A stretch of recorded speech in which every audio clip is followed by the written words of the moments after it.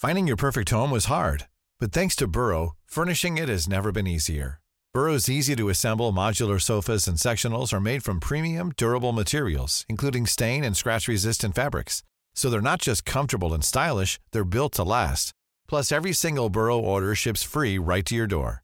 Right now, get 15% off your first order at burrow.com/ACAST. That's 15% off at burrow.com/ACAST.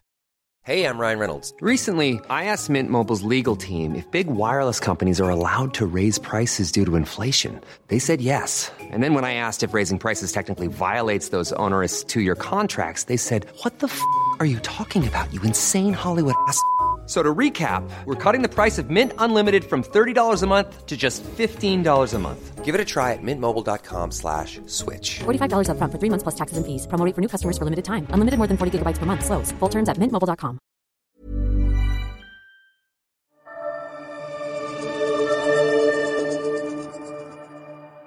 There have been so many moments that should have been watershed moments for Australia on this issue. And so many women who have had, and it has been mostly women, who have had to stand up and explain their pain and have their stories told and picked apart and questioned before we got to this point. Hello, lovely people of podcasts, and welcome to the show. You are with Catherine Murphy, the host, and with me is my absolutely splendiferous and marvellous team. Amy Ramakis. Sarah Martin. And Paul Carr. Sounding absolutely pro. And you are on one of our now regular episodes, which we are... What do we call these? Ask Me Anything. Ask Me Anything. Thank you. Yes. So thank you for all of the questions that rolled in today on the socials.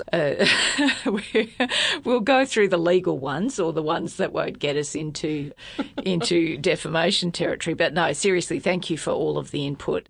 I think you've given us lots of things to chew over for the next sort of half hour or so. So we're going to start with Sarah, and a question from Adam Logan. Yes, straight in. Adam, thank you for this question, Adam Logan. Why is Scott Morrison's approval currently at 55%? 57%. There you go, 57. So, you know, yes, he's on the money. Give or take. Yep. Well, I mean, you can look at this from two ways. Like, are we looking at that and saying 55% is very high, or are we looking at it saying 55% is very low? Because the answer to the question, probably either way you look at it, is women is the problem. That's why we've seen it drop quite significantly. So It was a lot higher. I mean, people might be asking why it's still at 55%. I think there was, from the tone, I mean, Twitter obviously is not the best environment for tone spotting, but I think I do think it was more surprise. Like, why is it that at that level, given the last 5 weeks? Yes. That's how I took it. Apologies, well, in that case, Adam. You'll be in touch. Probably men, because men don't seem to mind much as to what's been happening in the past couple of months. If you look at the breakdown in the Essential poll that Murph reported on Monday, or sorry, was it Monday? Yeah, it was Monday. Yeah. Tuesday. Oh, God, I can't remember. Anyway, The Guardian, the latest Guardian Essential poll, yes. The support among women has dropped quite substantially, but for men it hasn't really moved around that much, which I think is really interesting, and it's going to be, I guess, interesting to see whether that moves further in the next one, or whether that 55% is a base from which the Prime Minister can start to recover. But it clearly shows that the gloss has come off. The gloss has come off, but also why do we think it's... You know, what are the sort of attributes, and this is not a fair question really for Sarah, because Sarah's been off for a little while tending to a new baby, and we're absolutely delighted to welcome her back. But I think maybe the rest of us will be acutely conscious of the preceding 12 months and the story of the last 12 months. Has COVID given him a bedrock, do you think, the Prime Minister? I mean, that would be my view. Yeah, he comes off a high base because of the handling of COVID. He recovered at the start of last year from terrible poll numbers due to the bushfires. And then because of handling of COVID, a better health response than almost anyone in the world, and a quicker economic recovery in the back half of the year. Yeah, he's obviously popular, although interestingly less popular than the state premiers in most states. That's been a phenomenon throughout. Yeah, Amy, He also has name recognition when people look at those polls too. Like they recognise Scott Morrison as the Prime Minister, and we can't underestimate the impact of having an hour-a-day press conference, pretty much to lay out the COVID response for most of last year and what that would have done in terms of that name recognition. He's a known quantity. And I think when people look at those questions, they go, I know who that bloke is. I do wonder, though, whether we're going to see the same sort of Scott Morrison effect on the next election that we saw on the last election. Is Scott Morrison's personal popularity enough to drag the coalition over the line again, as he did at the last election when he wasn't a known quantity? And I think that's the question a lot of people are going to be asking themselves as we get closer to the election, whenever that is. Which is a bit of a segue, actually, to Harry Larson's question, which is the next cab off the rank, which Sarah's going to lead on. Is Morrison's leadership safe until the election? I mean, it's sort of like a hilarious question to ask, really, in some respects, from where we've been. But not for Australian politics. No, well, not for Australian politics. And obviously this question has been posed in the light of events over the last 6 weeks. So, Sarah, going to take a punt? Look, I think, yes, he is safe until the next election, but I don't think that means we can underestimate the grumblings about his performance in recent times. I think Scott Morrison was seen as he pulled off quite a coup with the last election that no one expected him to pull off. So he has the support of his party room, and it has been a fairly united party room, and he's been able to get everyone on the same page in a way that Tony Abbott and Malcolm Turnbull were never able to do. So yes, I do think he is safe, and I mean, who knows what will happen between now and the next election, and you never say never in this business, particularly what we've seen over the past decade. But yes, I think at this stage they think he's fluffed it. It hasn't been Morrison at his best. It could get worse, it could get better, but at the moment I don't think there's any, serious moves to remove him. It's just grumbles. Anyone? I would agree with that, with one caveat, which is that unlike the Labor side, where there isn't a clear challenger to Anthony Albanese, there is a clear successor to Scott Morrison in Josh Frydenberg. And so while I agree that having saved them at the last election and having led through COVID means that absolutely they would want to keep him in place, I would just say that things could move quickly if, there's an obvious person to move to if he's not able to recover the government's position. But that's a bit speculative. I think he's got a lot of challenges. Got the vaccine rollout, which is not going to plan, as we know, and the Guardian's looked at the data on that, and we are well behind the planned targets and metrics. You've got the coalition starting to rumble in the party room about energy policy again. You've got the Nats who are starting to jump up and say, hey, we're still here, and causing a bit of trouble in the party room again.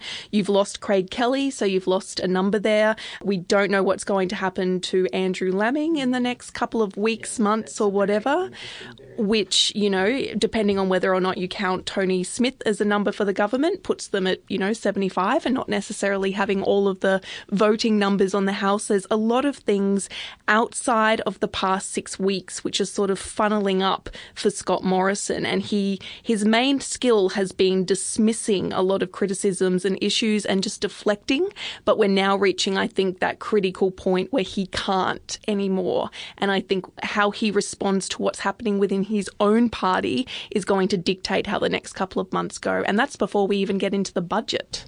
Yes, which is creeping up on us. Yes, whether we like it or not. Okay, from Tim Fitzsimmons. Again, Sarah's going to lead in this one. This is a hard question, Tim. Thanks a bunch, mate. In which seats will the next federal election be won and lost? And what is likely to be the top issue that will decide people's vote in marginal seats? No pressure or anything. Go for it. Well, I mean, how long have we got? Because this is not a straightforward answer. But I think the election will be won and lost in a handful of seats. I don't think at this stage we're looking like we're in landslide territory, even though some may suggest otherwise. We're looking at Queensland and we're looking at Northern Tasmania. That is certainly where the election will be won or lost, in my opinion. The issues in those seats, we've heard already from Anthony Albanese again at this conference and the government as well in this space. This is going to be about jobs. It's going to be about economic recovery in the wake of the COVID downturn, which is really interesting ground, which it's traditionally the coalition's strong suit. So there is some nervousness that if you're going to be fighting an election on the economy, that automatically plays into the hands of the Conservative side of politics. But Labor is very focused on secure jobs, better employment, and there's fertile ground there, and particularly with what happens with JobKeeper ending. You've got 150,000 people potentially out of work, what that means, how that flows through, and how many of those are in the seats that matter. So it's I think it's going to be about jobs. Queensland, I'll hand over to Amy, who's the Queensland expert. Which particular seats in Queensland? Well, Queensland is a difficult one because the coalition is absolutely at capacity at Queensland. I mean, they've got what is it, 23 of the 30 seats or something like that. That's not to say though that Labor is going to necessarily retain all of the seats that they've got there. I mean, Lilly is another seat that's still kind of, on the bubble there. But then you've got Leichhardt in Cairns, which Warren Entsch has, which is also in danger for the coalition because when you look at JobKeeper ending this week, Queensland went into lockdown right before the Easter holidays. And everyone I am speaking to at home is talking about just how awful it is for all of the tourism operators. And that is a huge issue in Queensland. Then you look at places like Flynn, which is in central Queensland, where Labor has got what they hope is a pretty strong candidate, and mining is no longer as big an issue in Queensland as it was at the last election. So it's a really unknown quantity what is going to happen there. I mean, Labor needs to win, 7 seats, but the coalition has to win everything that it's already got. It can't afford to lose more than 4 seats, or we're in minority government, just on those numbers. So I think that Queensland will play a role, but I agree with Sarah. It's Northern Tasmania, and I also think WA is going to be a pretty big surprise in this election, not just from the state election results, but also, as Sarah has pointed out in the office several times this week, the coalition have lost all of their big names in WA, and that has a huge impact on brand awareness and where people decide to put their vote. Yeah, WA is genuinely interesting. I think, Paul, unless you haven't got a burning thought, we should just, because I've got a long list here and I want to get through as many of the questions as I can. We are going to go to Paul now because Sarah flagged vaccinations, and that seems like a neat segue, I think, to go there. So, a question from Wendy Little. Why have 4 million Australians not been vaccinated as promised? Yeah, so the original promise was 4 million by the end of March. Instead, we only got to about 600,000, so missed it by quite a bit. And the two reasons are vaccine supply and then the rate at which doses are administered. So on vaccine supply, Australia's rollout is, in the first step, is imports of Pfizer and AstraZeneca for overseas, and now that CSL has started producing AstraZeneca, it's now moving into domestic production. But the issue was very heavily reliant in the first stage on the imports, and rather than an initial burst, we got more of a trickle. The EU and Italy stopped some exports of AstraZeneca. Brendan Murphy, the Health Department Secretary, said, earlier in March we were supposed to have 3.8 million doses of AstraZeneca by then, but instead we only had 700,000. So first of all, it's just an issue of not having enough supply, jabs to put in people's arms, and then there is the rate at which they're being administered. So the difficulty with setting up GP clinics and making appointments. The floods in New South Wales caused an issue. There are also, the states are rolling them out at different rates, being conservative about whether they hold back a second dose or whether the Commonwealth is doing that for them. So the pace is also not what would be desired as well. Yeah, okay. Well, that covers the nuts and bolts. To lead Paul, but everyone have weigh in on this one. This one's from Kylie, don't have a surname. Is the government being held accountable for what's happening in the vaccination program? Yes, I think Labor has done a good job of pointing out that, the government raised expectations. No one forced them to set this 4 million target. And, as these supply issues were happening, the government was claiming that it wasn't going to slow the rollout down, which just didn't seem possible. But then when they had to push back the target or give up on the target, they said, oh, well, there's been an interrupted supply. So I think that they have had difficulty explaining that.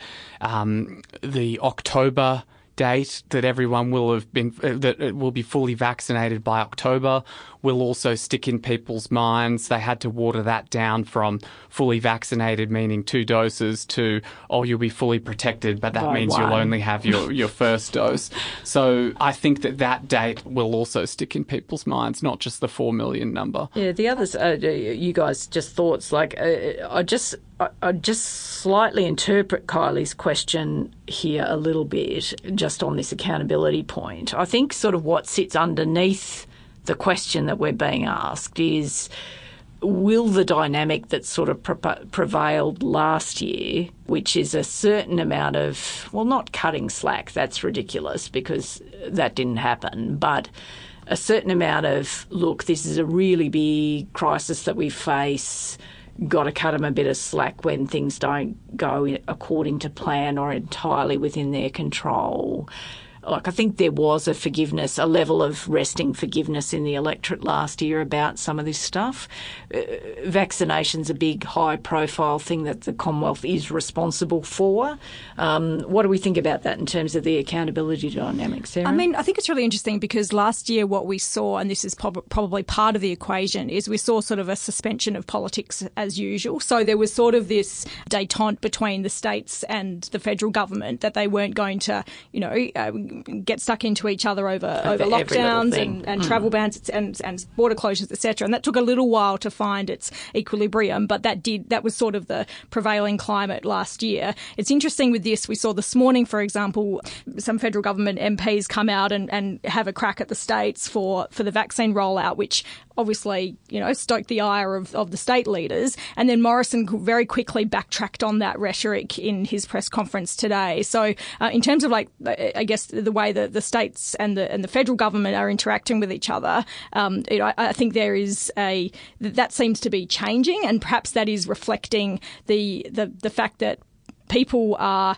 expecting this to happen so life can get back to normal. Life is not back to normal yet. We've got this new lockdown in Queensland. Is there a shift in how people are expecting governments of both sides to respond? Patience, their patience has been tested. Yeah, exactly, Amy. Well, I think that people are looking around the world at vaccine rollouts, at countries that didn't do as well as containing the initial pandemic, and they are seeing large amounts of the population be vaccinated, a few hiccups, but fairly smoothly, and it's happening on schedule or ahead of schedule. It's happening in an ordered fashion. It's just sort of being rolled out. And we keep being told by the federal government that we need to look to the rest of the world and say, aren't we lucky because we didn't go through what they did with COVID?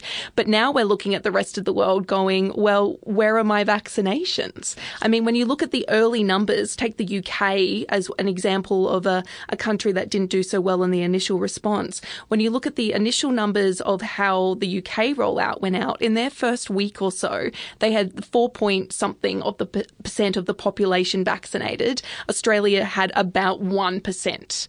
We're just not managing to roll it out at the same rate. And they've had issues with booking systems. They've had issues, as Paul says, with raising expectations. And now we're hearing it's the states to blame, and the states, including the Berejiklian government, the same side of politics as the federal government, are actually saying, you know what? No, we're not getting what we need from the federal government. And I think unless we see some sort of ordered national cabinet response to this is going to go on for quite some time. And I don't think that people have the patience for that. I think the simple answer to the accountability question is yes. Yeah, and it's not just the federal-state dynamic, it's also the Labor coalition dynamic that Anthony Albanese offered bipartisanship last year, but on vaccines has basically declared open season. Shortly before Christmas, he said, why aren't they accelerating the timetable? And now it's all there to play for. Why do we only have the 2 vaccines? All of those things are things they criticise the government for. Exactly. Now, I want to do this next one quickly because we've got a chunk of the conversation that Amy's going to lead that's quite substantial, so I just want to leave a swing room for that. But I'm really interested actually in this question again from Harry Larson, who says, vaccines aside, are we deluding ourselves about what sort of world exists post-COVID? Where will the no-go zones be globally, and will there be ongoing implications for travel and airlines and the rest? It's sort of, again, I think translating this question just means like, are we kind of delusional to think that we get the jab and then it's all just back to how it was sort of at the end of 2019? So what do you reckon, Paul? Well, it depends how quickly we get the vaccines to developing countries. I mean, there are efforts to collectivise that through the COVAX system, and there's also a suggestion maybe they should waive the IP so that they can be produced push it out faster. Let's assume that we don't do that, and there's still large pockets of COVID around. I think you're probably more likely to have a list of banned countries that Australia or other countries don't allow people to come in from, but maybe once our own citizens have been vaccinated, we'll allow them to travel out into the rest of the world and come back. And it also depends on whether or not there are more variations of concern and how aggressive those changes are, whether the vaccines protect against those, because we might see a situation where you have to rejig and reformulate the vaccines for the new strains, and the Pfizer mRNA can do that quite quickly. AstraZeneca can be tweaked, but that will take longer. CSL has said that they, are going to be rolling out the let's call it AstraZeneca 1.0 for all of this year, and couldn't really be doing that until next year. So it really depends whether you see that sort of variation. No, we're good. I think that's a good summary. The only other thing I would add to it in terms of airlines and travel and stuff is learned behaviour during COVID. Like, I seriously wonder what on earth is going to happen to business travel after this pandemic. I mean, maybe in a couple of years' time, everybody just loves to sort of go off on a day-long trip in order to do a conference meeting in another city or whatever else. Maybe we just snap back to that at some point. But I really wonder about that, whether the market has sort of semi-permanently fallen out of that because of technology and other things. But anyway, that's a whole other... It'd be a brave friend to be the first person in your social circle to have a destination wedding after COVID. That's true. Like, who's going to have the first destination wedding? That is true. Anyway, hopefully we covered that one off. Now, Amy, from Ian Mannix. Forgive me, Ian. Are the allegations around sexual misconduct a coalition problem, or do Labor and the Greens have the same issues? Labor and the Greens absolutely have the same issues. This isn't one side of politics or one side of society or, just even one side of the people that This is something that permeates everything and everybody and every household and every political party. The reason I think that we're hearing this time about what is happening in the coalition, or what is alleged to have happened in the coalition, is because there doesn't seem to have been many instances where these allegations had been addressed before that they've become public, that there's been a lot of effort to kind of go, this is something that we need to look at as a cultural problem. And I think also they've been in government for quite some time, and they are responsible for what is happening for their own party inside the building. They have the authority there. They've been in government for 8 or so years. Parliament House operates by, what the government wants to happen. And so when you're talking about, staffers and things like that, you do tend to look at what's happening at the government because they are the people who are in power. We know that the Greens have had issues in the past. That's been public. We know that Labor have had issues. We know that there are social media groups where women are talking about behaviour and allegations of abuse and assault that have happened to them. We also know that about a year ago, Labor started looking at their own processes for dealing with this, with these allegations, and they're currently going through that. I think the issue is who is speaking, why they're speaking, and what is being done to address what they're raising. And I think the last 6 weeks in particular has been because the response has not been to the satisfaction of the people who have been raising these allegations and raising these issues. It's a good point. Sarah? I think it's also, it is a cultural moment, and it is, I think, perhaps because of how shocking the Brittany Higgins case and allegation was, it has sort of shocked the system as sort of, it's one of those, black swan moments or one of those watersheds where, because it sort of like cut through, and because of it was just so horrific and shocking and universal appalling.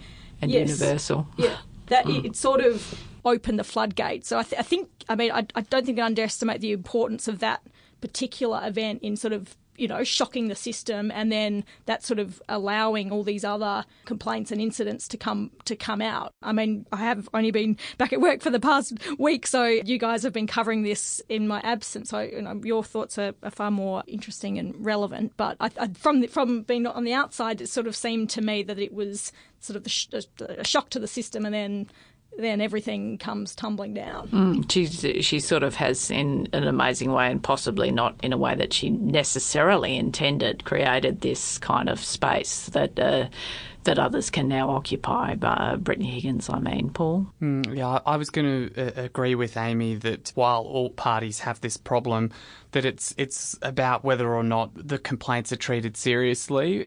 And, Brittany Higgins herself has said that, the perception of hypocrisy that Scott Morrison standing on stage with Grace Tame and the feeling that her complaint was never taken seriously is what motivated her.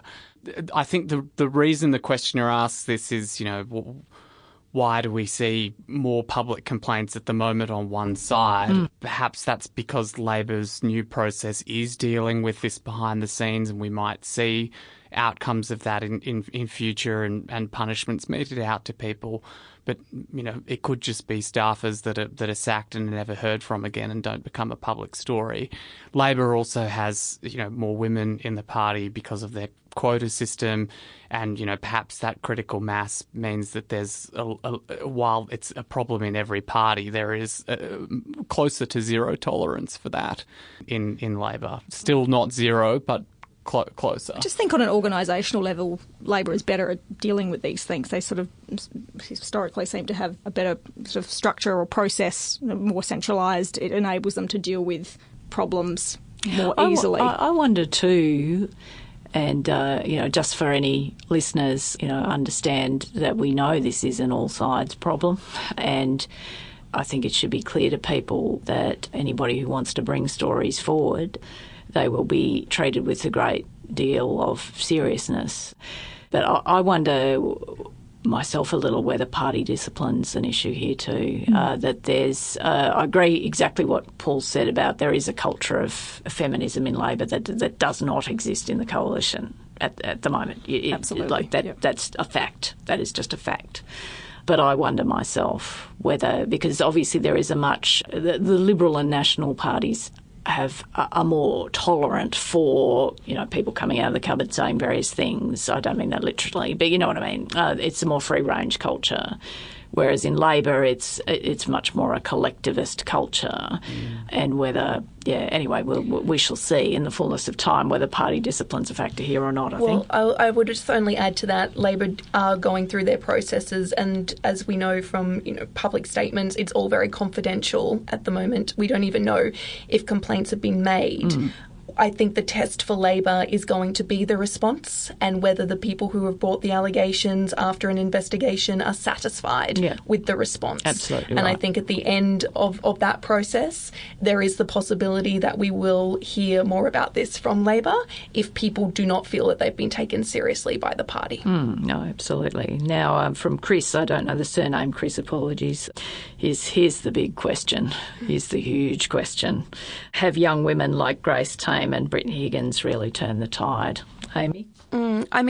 They definitely, as been identified, have caused a moment here, and it's been, I think, pushed on by the accusations, which have been strenuously denied by Christian Porter as well. And the response to that, there is a very loud chorus of voices, mostly young women, who are refusing to be silenced and refusing to be pat on the head and told to go off and be good girls and let the adults deal with it.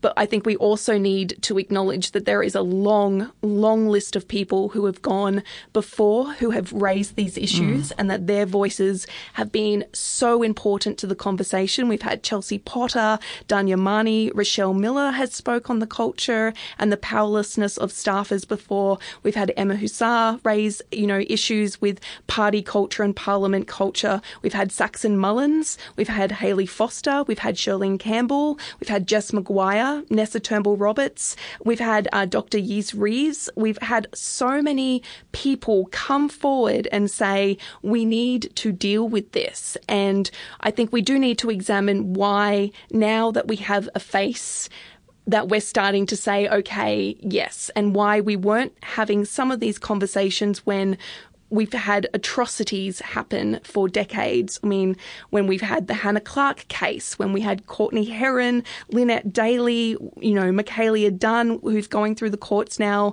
there have been so many moments that should have been watershed moments for Australia on this issue. And so many women who have had, and it has been mostly women, who have had to stand up and explain their pain and have their stories told and picked apart and questioned before we got to this point. And I am so glad that we're here. I'm really, really glad that we're here and that we are seeing the response that we are, but we are still seeing people being torn down for telling their stories. And I just think we need to move beyond that. We do need action, but we also need the leaders of this country to stand up and say, free speech doesn't mean that you get to tear down a person who is telling you something uncomfortable about your society. Beautifully said. Anyone got anything to add to that? Here. All I would add is Parliament reflects culture. And I think the alleged rape of a woman in Parliament House made people notice that there was something rotten in the culture. And it has resonated because, again, of the universality of the experience. It's a horrible incident, but so many people in Australian society have either direct experience with this or indirect experience with it, which is why it's carried in this instance. But Amy's point about why now is sort of an imponderable, really. I've been thinking about this a lot myself. I don't really know why now. I'm just grateful for it. Paul, you want to say something? Yeah, it certainly feels like it has the momentum of a runaway freight train, and the political actors that have acted as if it will blow over have been run over. Like Andrew Laming thought a preemptive apology would work, but then sent messages where he said he didn't know what he was even apologising for, and it wasn't a one-day story. He was promising to leave Parliament within 3 or 4 days, and some of the political management of the issue has caused more problems for the government, and so a short-term approach to it, assuming that it would run out of steam, hasn't worked. That's why you've now got inquiries into whether the PMO was briefing against Brittany Higgins' partner and that sort of thing. Yeah, it's sort of the heavy-handedness hasn't yielded the desired result. Now, we've only got a couple of minutes, kids, so let's be snappy. And Greg Kenny asks a question for our age. Why are people so unkind? Who wants this? Come on. We're defeated by your question, Greg. We'd like to answer you. Come on, Sarah, you're a kind person. Well, I don't know the answer to that, Greg, but we have a chocolate drawer in our office. We're kind. It's a secure building, but you're welcome at any point. I think people are unkind because they feel powerless, and you often see this on social media where people are just, completely rude, especially to female journalists, but are completely rude because they don't think that anyone sees them. And then sometimes if you respond reminding them that you're a human and that they shouldn't be abusing you, or that acknowledging that they have an issue, even if they've expressed it in a very offensive and confrontational way, then they can suddenly be a lot politer. I mean, some people are permanently unhinged. Sometimes you can be surprised that when you make a connection, can unleash the inner human. A small nudge. I remember I used to ride my bike around London, and you always used to cop abuse for whatever reason. And someone said to me, the trick is to make eye contact and make connection, and then people remember that there's a human on that bus. Well, that's good advice. Yeah, I don't think that people are inherently unkind. I think there is a lot of kindness, and I think a lot of the great acts of kindness and generosity are usually shown known by those who know what it's like to live in an unkind situation or live somewhere where, you know, things aren't quite as generous for them. They have a little bit more of empathy for people from their own experience. I think what Paul says is right, that people who are unkind, it's because they feel powerless or they're not being seen. I think some people are unkind because they feel like something is being taken from them when power structures or societal norms are being shaken, and they feel like they're going to lose their place, and maybe they just feel like they got there and like, hey, I've worked hard to get to this point. Why do I now need to help somebody else up? We're all creatures of our own experiences, and we're all a sum of our own parts. But I think by and large, if you can just remember that we are all just trying to do our best, and maybe just be a little bit more forgiving of people when they stumble, we might see that kindness spread a little bit further. Mandatory empathy training. Exactly. Yeah, exactly.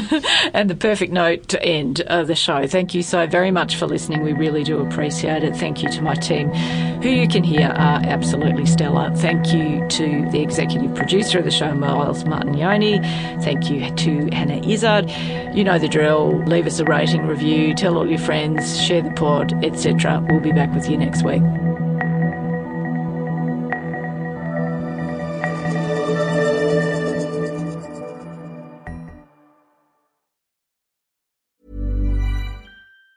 Tired of ads barging into your favorite news podcasts?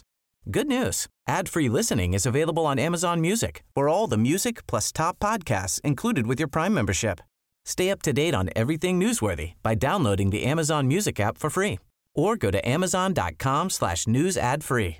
That's amazon.com/news ad free to catch up on the latest episodes without the ads.